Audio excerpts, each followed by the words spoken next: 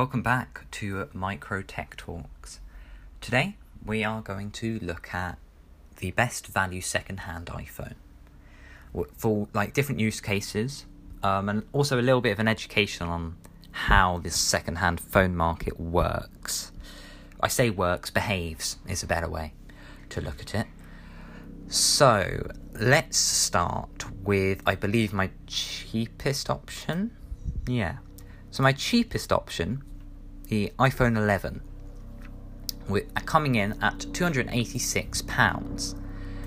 For that, you would get your 6.1-inch Liquid Retina HD display, whatever that means. Basically a very good display. Here's the exact resolution is 1792 by 828, which is about 326 ppi, which is pretty good. I know it's technically a 720p panel, but on that size, it's fine, especially Apple technology. It looks great. Trust me, it'll look great. For that, you get 4G, your wide and ultra-wide, and you get the A13 Bionic chip with a 6-core CPU, 4-core GPU, an 8-core neural engine, and 17 hours video playback on your battery life, Face ID, your regular stuff. This specific model I've chosen is red, so product red, 64 gigabytes of storage in good condition. Everything will be in good condition, which is like B condition. That type of condition it's not brand new. You can tell it's been used, but it's what your phone, if you bought it new, would look like in a week. It's like a little scruffed up, a little nicked, but it's not that bad. And you're not going to notice it anyway. And it's not something that will bother you particularly. And it just saves you a load of money for going for that middle option. Getting fair, if you're happy to accept that you don't have that it's not going to be very good, then go for that way, and that'll save you a bit more money. But I think good is the middle ground, or B grade. I'm on back market for all of these because they offer the best value for the iPhone. But certain other phones or other second-hand stuff, I'll be going on different websites because you have to do your research. Additionally, these prices change constantly. Recently they changed just after I'd finished preparing for this episode, so I then had to check the prices again. Inflation is driving them up a little bit, so the sooner you get one, the better, I guess. So your iPhone 11 comes in £286 and will beat basically everything at this price point. You'll have great haptics, great screen, great best cameras by a mile for this cost. Video recording, 4K 60 FPS. It's pretty good.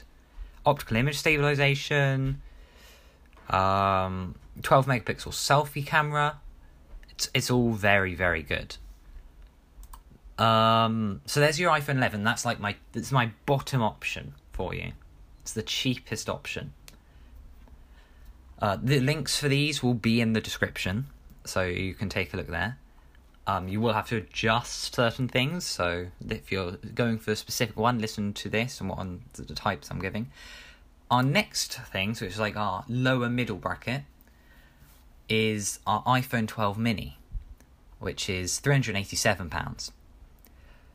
I've got this in the white colour, 64 gigs of storage in your good condition. For this one, you're getting a smaller display. It's your mini phone, and it's a really nice one. It's not for gaming on, although you could still. It's just about enough, but I wouldn't recommend it. 5G instead of 4G. Your regular ultra-wide and wide, your A14 chip this time, 6-core CPU, 2 performance for efficiency, 4-core GPU, and so on. 16-core neural engine, 15 hours of video playback, so it's smaller. It's not got brilliant battery life, but it's good enough. Face ID, and then Ceramic Shield, which is the one thing that the rest of these won't have, except the iPhone 12, which we'll come up to in a minute. Ceramic Shield, that's really good. Water resistant to a depth of 6 meters 30 minutes, 4 meters for 30 minutes on 11 Pro, coming up to the 11 Pro in a minute. Also got MagSafe, so if you're into that sort of part of the ecosystem, it's there. iPhone 12, so not the 12 mini anymore, but the 12. This one's £416, which is a quick math, £13, about 29, about £30 increase over our previous one. Ignore the background noise. So it's about a £30 increase. And for this, we've changed to the blue colour. It's still your 64GB and still your good condition. And this is just if you want that larger display, then there you go, it's better. And better battery life as well. So that's good. And then we move on to our 11 Pro and our two 11 Pro models. So the first one is £335, which is actually cheaper than both our 12 mini and 12. Okay? And this one's 64GB in gold, in good condition. And it's cheaper than your 12 mini and your 12, but a bit more expensive than your iPhone 11. But for this, you're getting your telephoto lens, you're getting a 5.8-inch display, your 4G, your A13 chip, which is still really good, great battery life, really good battery life, really good display coming in at 2436 by 1125, 458 ppi. That is greater than Full HD. Or is it? It's close to a 4K panel. Not there, but it's close. Your iPhone 12 mini, for reference, has a 1080p panel at 476 ppi, so it's a bit denser, but not by much. And this is a really nice display. The difference between the 11 Pro and the 11 Pro is an OLED, and the 11 has an LCD. So that's your difference there. For the 256GB model, we actually changed the colour to midnight green, and this comes in at £435, which is a £100 increase to change your storage up by 4 times. It is about just over £16 more than the iPhone 12. So if you wanted that extra storage with your better camera, the 11 Pro, it's what you want, basically. I personally would go for the 11 Pro 64 gigs of storage because great value. And when it comes to cases on iPhones, it doesn't colours. It doesn't matter because you can just put a case on.